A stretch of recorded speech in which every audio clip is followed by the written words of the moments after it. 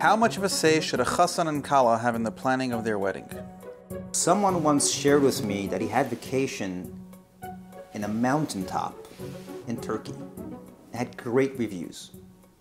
Everybody was saying, you go on that vacation and you just come back refreshed. It's just Raki Hashvi Mamish. This is like Gan Eden. He booked a ticket. He went on vacation. He just got married. So the couple went together. They got to the top of the mountain. They pitched their tent. They were there for a week. Finally comes back. And everybody asks him, no, how was it? He says, it was terrible. It was nothing. All this bliss and all this tranquility and peacefulness of mind didn't exist by me. And they were wondering what went wrong. This has 5-star reviews. They realized he took his laptop to that mountaintop. At night, he was answering his business emails.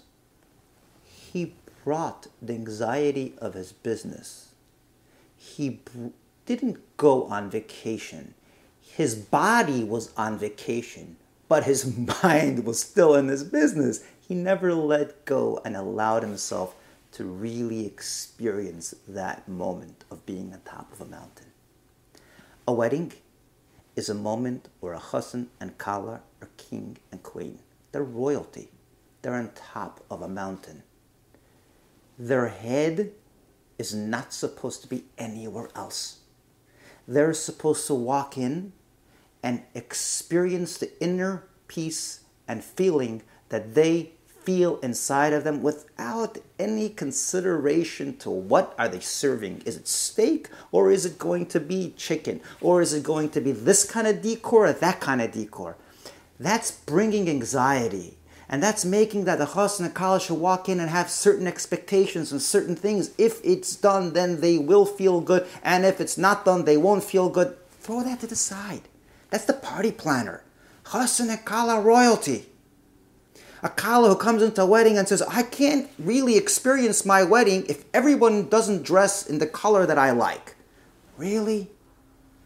You have to experience your joy at that wedding. Let everyone wear what they like to wear.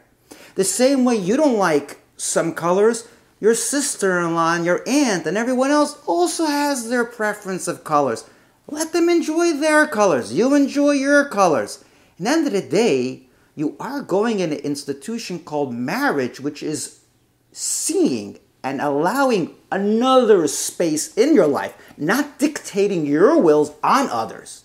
Shouldn't a marriage be the first space where you say, everyone wear what they want to wear. I will dance like a queen. I will behave and feel like a queen. I'm not going to limit myself that I can only experience my own wedding if I have a certain color on. That's ridiculous.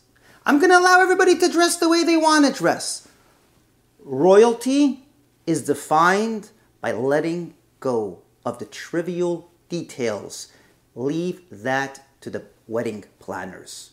There was a story in England, someone recently shared this with me, that the Queen of England came to an event and she happened to have the same color dress as the Prime Minister of England.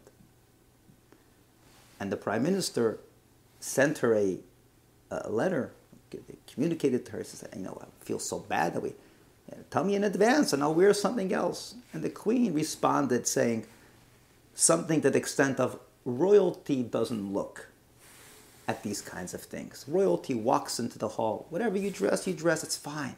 We don't get preoccupied in these things. A Chassan and Kalla are royalty. You want to experience your wedding?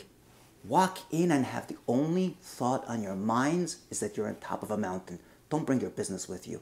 Don't bring no other businesses besides your wedding. The business of wedding planning is not yours. Let them do it. Hak zich koppenwand. Let the mechutten, let the sister-in-laws, let them do what they want. You walk in, you're on top of a mountain. You're going to your wedding. Dance like a queen. Behave like a queen. And the Abisha should help that you should live your life like a queen. But don't start your day with a wedding planner mode. Be a queen.